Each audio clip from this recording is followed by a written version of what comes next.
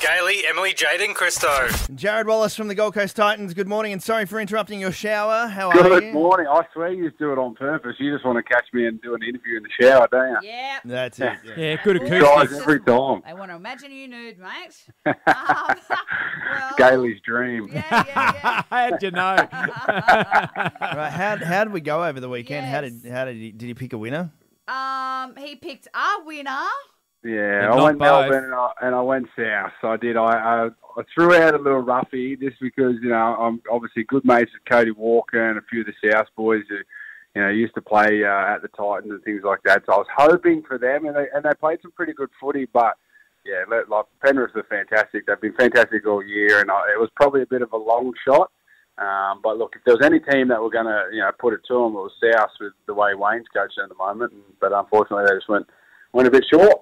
So. All right. But They, then they did all right, though, didn't they? At Yeah. the same time, they still looked threatening, Souths. Yeah, they did. Yeah, I don't think it was their best, their best game. I think the last few weeks they've been, they've been red hot. But I think they started a little bit slow. But look, Penrith after a week off, they were fresh, and as you can see, that game with Melbourne on the weekend too. They had a week off and they were fresh and they were flying. So both the teams, they were ready to go, and you could just see in their their body language and that after that week off they were raring to go, and they had a lot more energy than both teams in the end. So I think Penrith will be better for the run, though, because they started a bit sloppy, rusty. Yeah. They had everything going for them, but then they just couldn't finish off. But that'll be... We'll talk more about what you think's going to happen on Friday for the grand final. Am I right in hearing that if Melbourne win, they will break the longest running winning streak in NRL history from Penrith? Is that so true? Penrith have won 17, is it, Jared, or 18 in a row?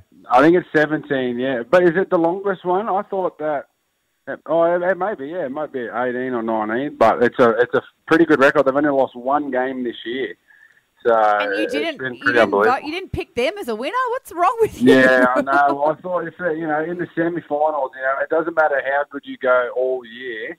Once you get into the finals, anything can happen. I thought, mate, the way Souths are playing, the last 3 games, I think they'd scored 145 points or, something ridiculous. I thought if there was anyone that was going to knock them off, it was Souths. But like I said, I think the week off, freshened them up a bit, and in the long run, that's, I think, what got them over the line. Because like Gailey said, they did start off very slow and a bit sloppy, but they got the job done, and that's what the good sides do.